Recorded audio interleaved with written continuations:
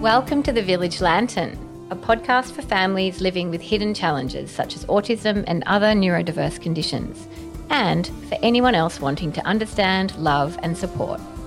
Our mission is to build understanding, empathy and love for families living with one or more children who have hidden conditions that make life harder in one way or another. We call this Extra Zing.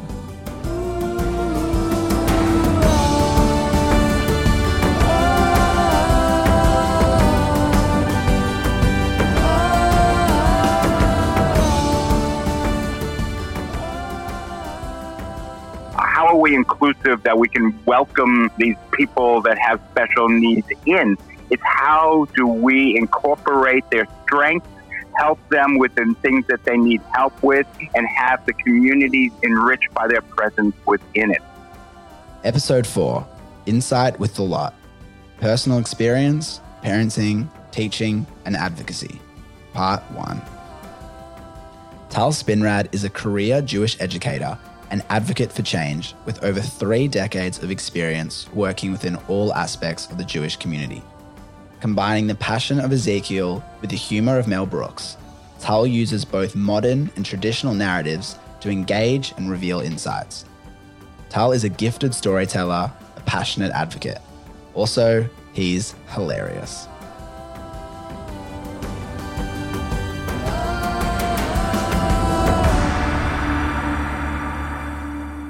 Hey, Anna, how you going? Hey, Jordan. How are you? Yeah, I'm doing pretty well, thank you. I'm doing pretty well. Yourself?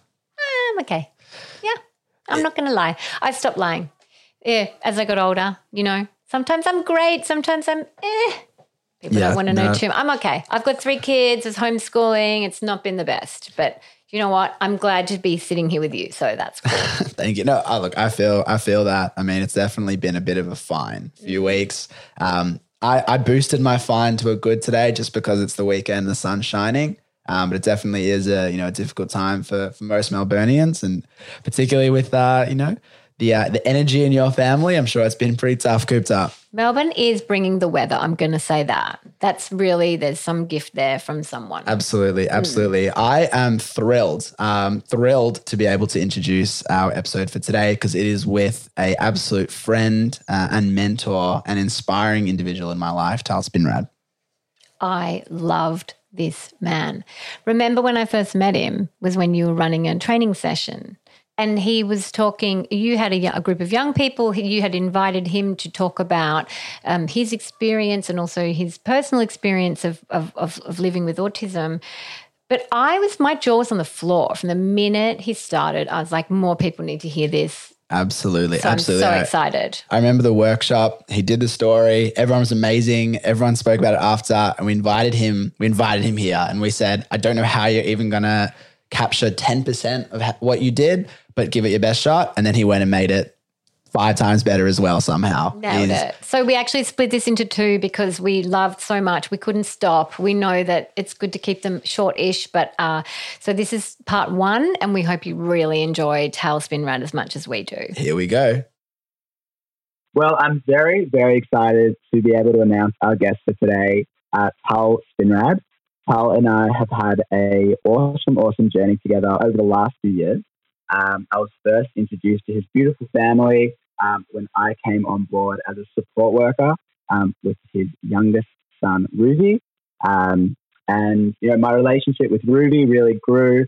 And as that grew, I really began to get closer with the rest of the family. And that's when Tal and I's friendship and relationship really began to expand and to grow.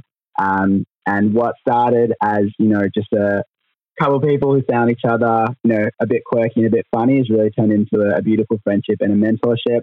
Tal has helped me a lot with my understanding of the complexity of the special needs community and has been a mentor for me with Care Now and understanding how to address different perspectives and perceptions of inclusion within the special needs community. Tal has 3 lovely kids, Ruby, Gabby, and Ellie, and a beautiful wife, Marlo. And I'm very, very excited to have him on board today. He has some amazing and incredibly unique insights, and it is our absolute privilege. So I just wanted to give a bit of an introduction about how you sort of feel regarding your place in the special needs community and your role you see for yourself? Thank you for your very generous introduction. I just want to echo that finding one of the incredible challenges for families that have kids on the spectrum or have kids with special needs or disabilities, all of the above. One of the really, really difficult challenges is especially trying to find that initial outside caregiver, that support person.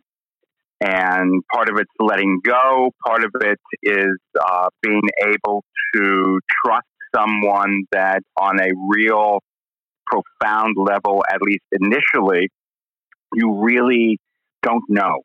And you're going so much on gut intuitive instinct. And either fortunately or unfortunately, if you're someone like myself who is on the spectrum, you've been taught to not really trust that gut level instinct because it is at a distance from what the neurotypical world sees as what reality is. So it's tough to trust yourself in such an important thing. And I don't know whether to credit some sort of incredible intuitive genius on my part or just some dumb luck that Jordan was the first one that we really got in to help us out at home, because it has been absolutely far beyond anything that I would imagine in terms of trusting someone with my children, not only Ruby, but my two daughters as well. And more than that, just how much of a perilous turning point that moment is for each and every family. Tal, I'm also so excited to have you here and to see your face on the screen. What you just said about trusting your gut or luck, I think, like so many things that we talk about, is actually the same for all parents, all of us. And, you know, when you first become a parent, you also don't know whether you should trust your gut because your gut as a parent is new. And so I think that, you know, one of the interesting things about gut that I've been talking to my daughter about, who is on the spectrum, and possibly one of my other children, it's looking like, I've been talking to her about her gut and knowing how to feel, because I'm sure your gut is equally useful, but perhaps it just works in a different way. So it's so interesting to think about the concept of whether we trust our guts or not for these huge decisions about how we look after our kids. Yeah, and just a caveat with everything that I'm going to say during this dialogue, that if you've met one person on the spectrum, you've met one person on the spectrum.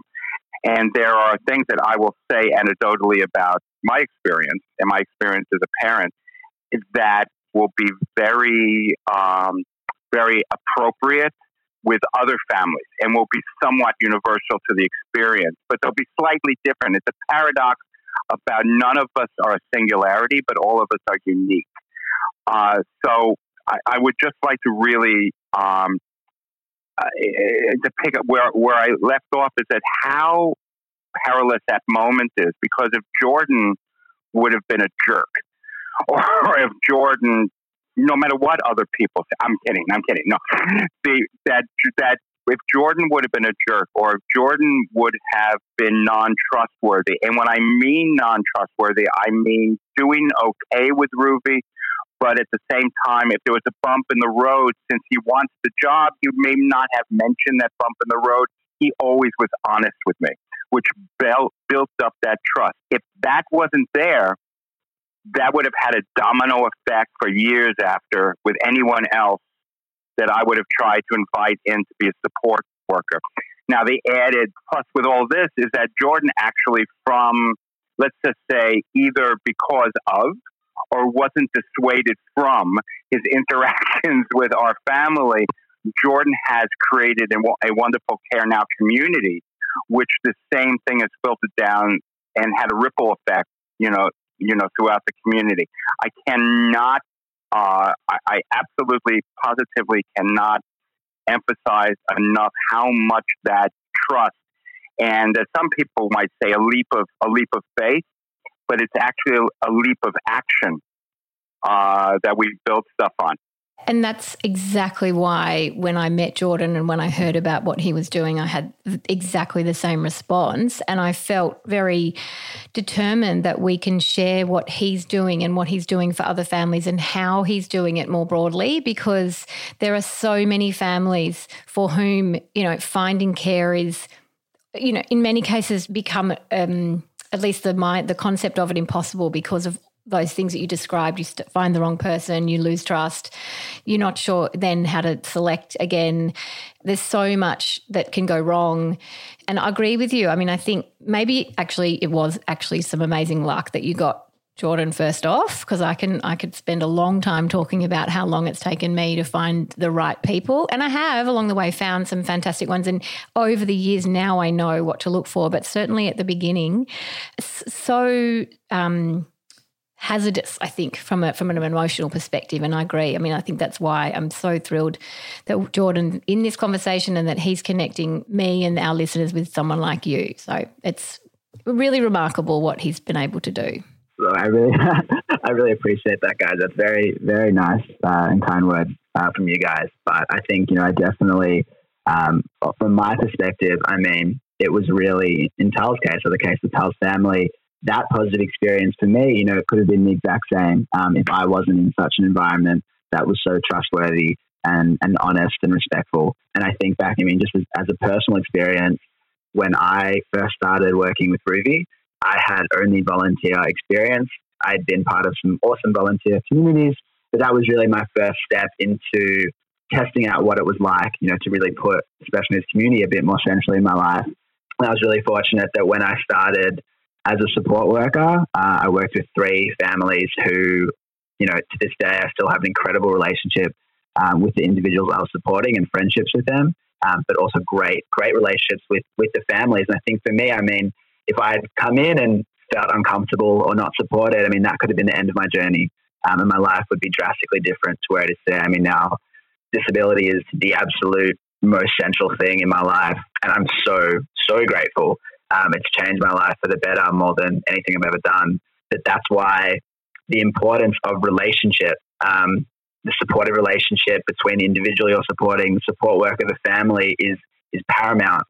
There's so much value between that. And that's also why we have, even within Care Now, we have a structure of having someone who works on the dialogue between families, so that it's not just a support worker in the family, but someone they're trying to maintain that healthy dialogue and relationship, because it doesn't come that naturally to everyone and doesn't come so easily. And I'm so fortunate that the families that I personally interacted with at the start of my journey were just naturally the most amazing people. But it can be tough to have that dialogue. And I think that, having someone there to help that, it can really make or break families' experiences and support workers' experience when the relationship becomes either deleterious or just not great communication.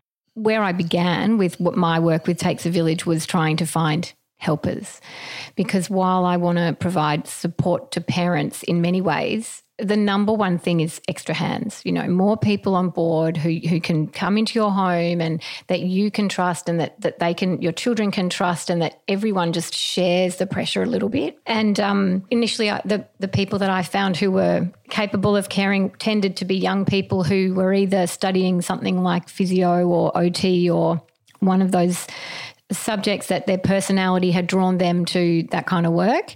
But when I met Jordan and I realised, and maybe a lot of the people working for you have that as well, there's also this personal characteristic which has to be included in that package of the type of people that can come into our homes. And even my nanny who works with us now, her brother's autistic, which is why we initially agreed to sort of try, but we've said even yesterday, it needs to be like a family member. This type of employment is not, you cannot treat each other like an employer and an employee. It just doesn't work. And so that's an extra level of, complexity to find the right person. But when you do, and understanding that it needs to be that is actually the key to then moving forward and actually being able to genuinely be supported and understood. this is just a really nice entrance to one of the things that's kind of my pounding point about changing. One of the things with changing culture, about that it's finally we've gotten through in a lot of the communities about inclusion this, inclusion that. Inclusion's like kissing babies sometimes, even though people really they honestly sometimes don't know what that entails, but they like the sound of the word, and if they have the word on their letterhead, it somehow makes their community more palatable in whatever progressive movement is the flavor of the day. But what I'd like to put in front of that word inclusion is reciprocal inclusion.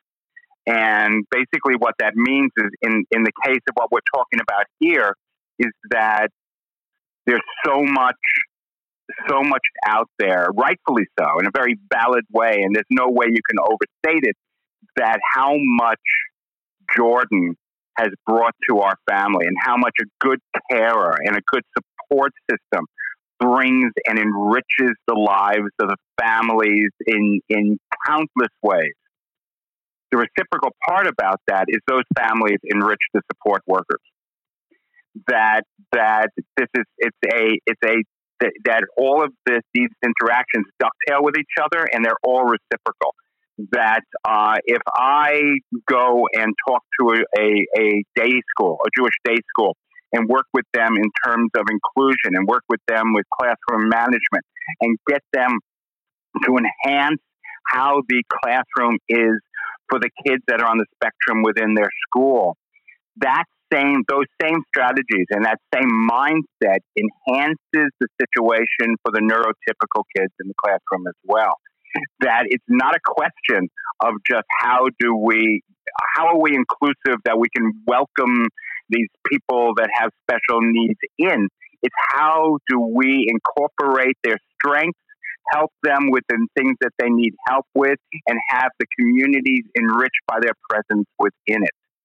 And that's something that either it's good that we're on our way there, but we still have a long way to go. Totally. I totally agree. And that's something that I think about a lot when it comes to inclusion. And I think we might have mentioned it before.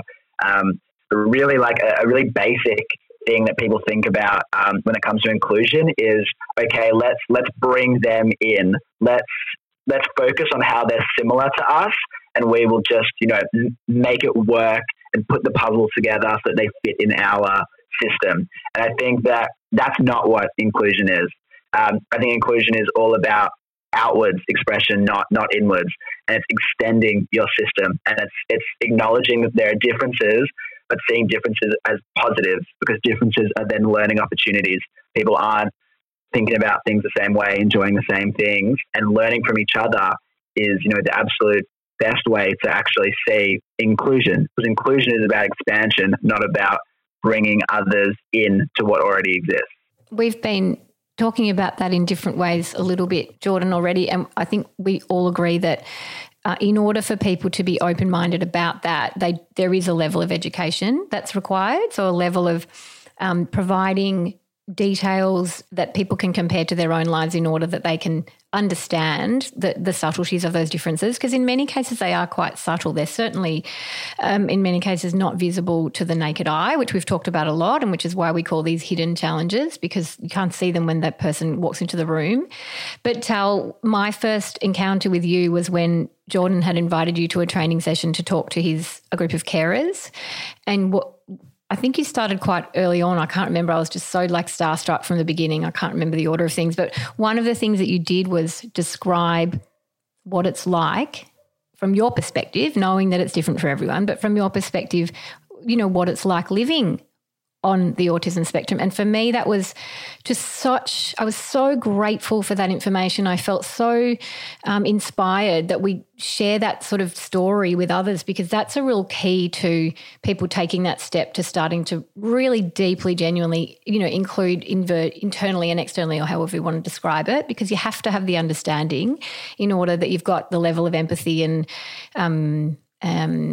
sort of human connection. Could you, as much as you remember, Tal, are you able to kind of retell that story about just that personal description that almost made me cry because it's an insight that my daughter can't give me at the moment because she doesn't have the language yet to describe herself. Hopefully one day she will. But what you gave me was almost, a gift that helped me understand her more deeply.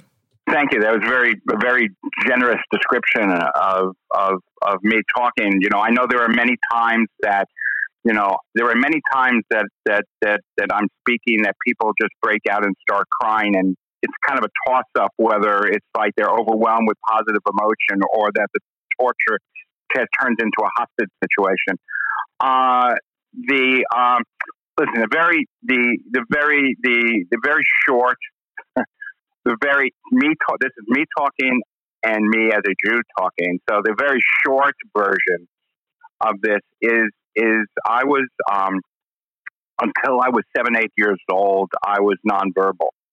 And as the story goes, like I tell people now, any friends that I have, that I was nonverbal for the first 7, 8 years of my life. They get this far away look in their eyes and they go, oh, those were the days, right? But nevertheless, I was never cognitively aware I was nonverbal. I was very, very, very lucky in the sense that I was raised by my grandparents, and they were, this was a long time ago. I mean, last century. It was so long ago. And so none of this, I was just very quiet. I was odd. I was the odd kid, but, when you're running around with a bunch of Jews, it's like, everyone's an odd kid. And, I had this internal dialogue going inside my head. So it never really, really fully occurred to me that I was nonverbal. However, there was a great sense of isolation. And my earliest memories is a incredible fear of not being able to make myself understood. The frustration and the terror of feeling, looking back on it, I would call it a feeling of being a singularity, of being completely unable to articulate in any way truly what I wanted to say or how I felt, or that no one would understand me. Now, I was lucky that my grandparents understood me. For whatever reason, they understood me, and they created in Hebrew, a sukkah, a shelter, a sanctuary for me, where for the only place and the only time in my life that I felt that I did not need to explain myself, that I was as is accepted. I did not have to change. I did not have to improve. And one thing, just to jump ahead, what I tell people now is that I will speak for each and every person that is on the spectrum. We do not want to be fixed by you. We do not want to be cured. We do not want to be adjusted. We want to be accepted. And even if you do not completely understand us or our condition, because we're not our condition, it's just an articulation of a part of who we are, that you can accept us without completely understanding. Now, being lucky that I have spent almost my entire life with other than my grandparents, in 24 hours, 7 days a week, both sleeping and waking, in a total immense push to translate, both translating stimulus that comes in, because I translate and process things differently than the neurotypical world, is not worse or not better, just differently. And the entire physical human world is set up for people that are neurotypical to process stimuli, right? Coming in, I've got to translate things like, does this make sense? Does that make sense? Why does that light make a buzzing sound? And why can't anyone hear that? It's driving me crazy. All this type of stuff. I know it's a short drive, but it's driving me crazy. And at the same token, when I'm trying to put out there, when I'm trying to say something, it is always my fear that I will be misunderstood. And a lot of times I am misunderstood. I might think that I've been very nice about something, and people will misconstrue that just because the processing is completely different. And to be fair about it, I think Anna, I think you're completely right that this is kind of a somewhat physically not invisible difference, physically invisible difference. Like I may look neurotypical. I can pass in certain ways, but I really believe, because it used to be a running joke, that I would, for decades, I would walk into a bar. I know it sounds like the beginning of a joke. I would walk into a bar with, believe it or not, a priest and a no. I would walk into a bar or I work into a restaurant and in a room, and I'd sit down and I wouldn't say anything, but people would move away from me. They would vacate the area. And I'm convinced that that since we're basically made up of water and electrical charges, that people that are on the spectrum have a slightly different electrical charge, that people around them can feel it. They not consciously, but they can feel a little discomfort from being around. And since that discomfort is not named, and since there's no dialogue about the discomfort, and all they feel is the discomfort, they don't fight through the discomfort in order to get to know the wonderfulness, which is me, obvious. No, Tal, have you watched the comedian called Hannah Gadsby? So she's hilarious. I've talked about her a lot. She's a brilliant advocate for this very message that you're saying. She's happy to share and explain what life is like living on the spectrum, and give some examples that are helpful. But she also says, well, this is just who I am, and I don't actually, there's no need for me to change. I'm just telling you this, and because and she's hilarious. Like all comedians, she uses everything in her life as content for comedy. But she does say one funny bit in her show called Douglas, where she says many people on the spectrum don't make the best first impression, which I loved, because it was for that very same message that she says, sometimes, the first impression might not be the one that gets you, the great response. But if people can build up their willingness and openness, that first impressions many times don't tell you the whole story. And if you can have a little bit more patience, maybe to tolerate that uncomfortable vibration or that uncomfortable gut feeling, to wait to find out about the amazing person that's there. I thought that was a really sort of funny and wonderful way of describing that thing that you just talked about when you walk in and you don't say anything, but there's a response. I know what you're talking about. What I've noticed with my daughter is how acutely aware she is of that. So she'll walk around and she spots people who are different in one way or another from afar. It's like she's got a radar. And even before she knew about her own condition, she would say, oh, that person's autistic, or that person, as a 6-year-old. So I do think that she had a very, very heightened sense of that understanding, which I think is a form of genius, because she's actually got this very, very sophisticated ability to interpret people around her without words, it may very well be what you describe about a feeling of vibration. Yeah, exactly. And listen, it's a combination of things. One, this whole idea about being unique and somewhat of a singularity, about how translating and people not fully understanding and not being understood, that's everyone. And whether you're on the spectrum or not, it's just that we are incredibly painfully aware of it. And also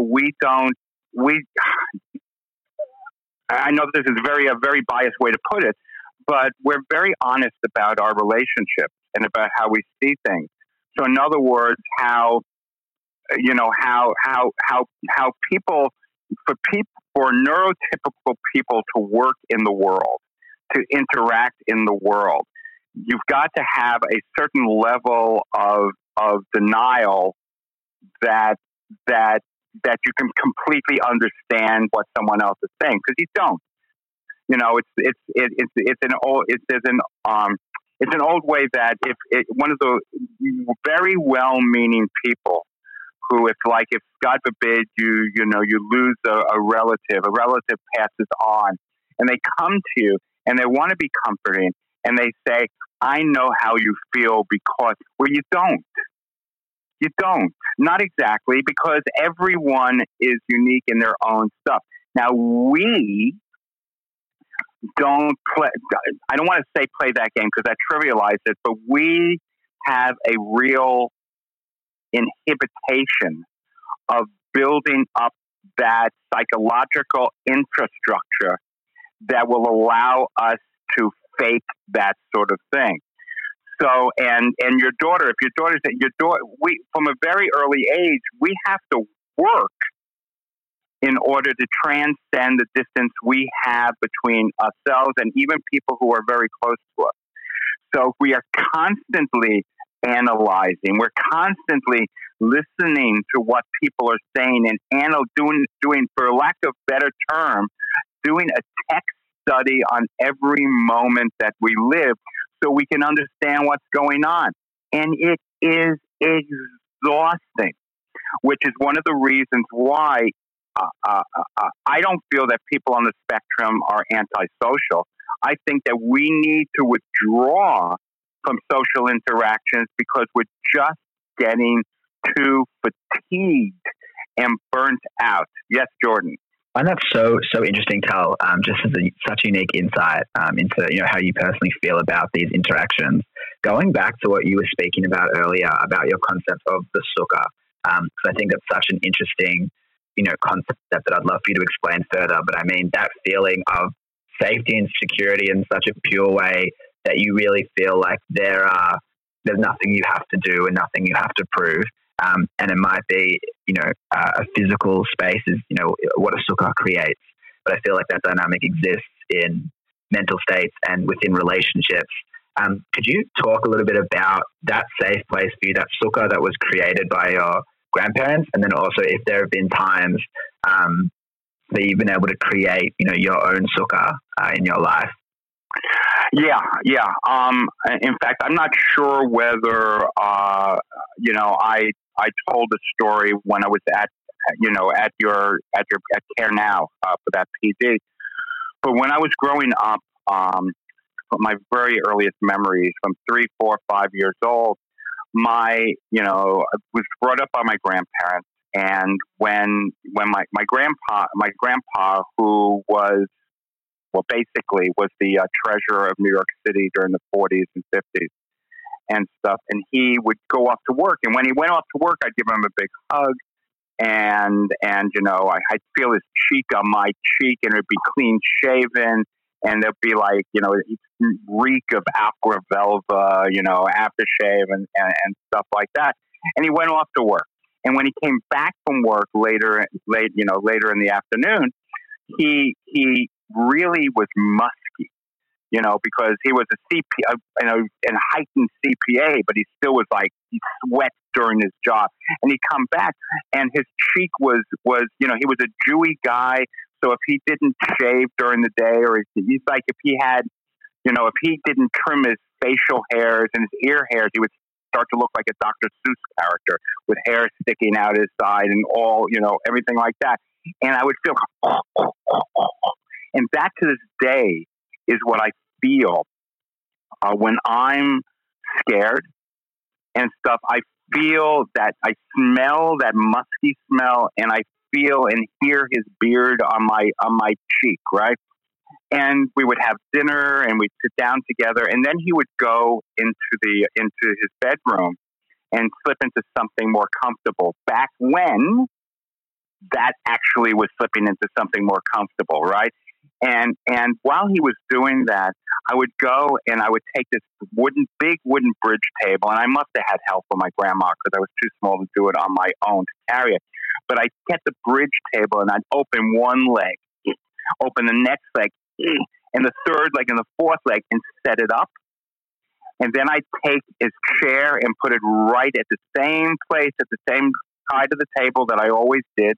And then I take one of those packs of bicycle cards, a red, because, he was a lefty socialist. So, of course, it was a red, pack of cards and stuff like that. And I put it on the table. And once that was set, he would come out of the bedroom and he would be dressed in, his bathrobe, a tank, tank top undershirt, boxer shorts with his slippers and black socks, with those skinny, skinny hairy legs, stuff like that. And he'd sit down at the table and I would sit down under the table. And slowly but surely, all I would hear above my head was this slapping of cards like rain over my head that was his playing solitaire with these cards. And within that table that became my sukkah. And a sukkah is something that during I want to say autumn because it's autumn in the Northern Hemisphere, but springtime harvest festival in Israel, a sukkah is a temporary structure that we build for one week a year that we can rest within and celebrate the harvest festival. But for me, this bridge table became my sukkah, my sanctuary, that all those fears, all that isolation, all that terror of not being able to be understood, that moment of time, that moment and place, because because in Judaism, time and place merge and overlap and intertwine with each other.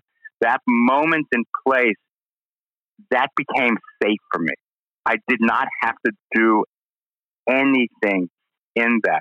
And within that table, that is where I first experienced there's a Hebrew word called nevatim. Now, nevatim is a Kabbalist, a mystical word that basically means the time, the space, the moment in between a seed and a plant. It's when something's not a seed and it's not the plant. It's a moment of nothingness, of perpetual becoming, where you're incredibly safe. And that is where I've experienced it. And every moment of my life, I have spent in some way trying to allow or cultivate at least the possibility of those moments for members of the community that I interact with. And all those moments are different for everyone, but it's heartbreaking how many people never have that experience where they can just be who they are and they have no pressure to change or to improve themselves. Tal, that's such a beautiful story. You did tell that last time, but I mean, I could listen to it 1,000 times. It's another, and I feel like this happens all the time.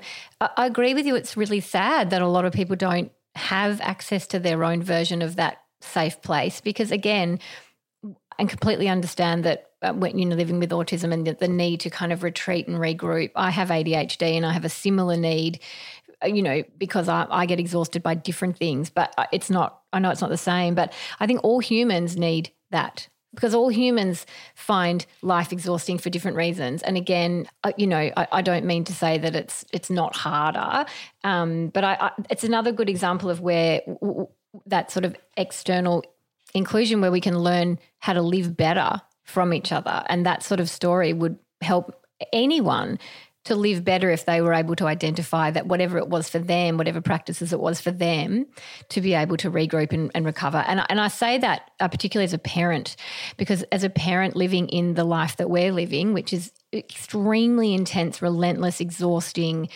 on top of all the normal parenting stuff, it just takes so much emotional energy. I'd love for the parents of the children that we're talking about now, and especially if those parents also have a diagnosis of one form or another, to really be able to tap into how they might be able to find their own version of that regrouping and build it into their sort of daily routine, so that they can give themselves that time as well. I absolutely agree. the term that I like to use is that we all need the space, the time, the blessing, because we shouldn't need the permission, but the blessing of those around us to self-regulate. We hope you love this first half of the interview with Tal. Look out for the second half in episode 9.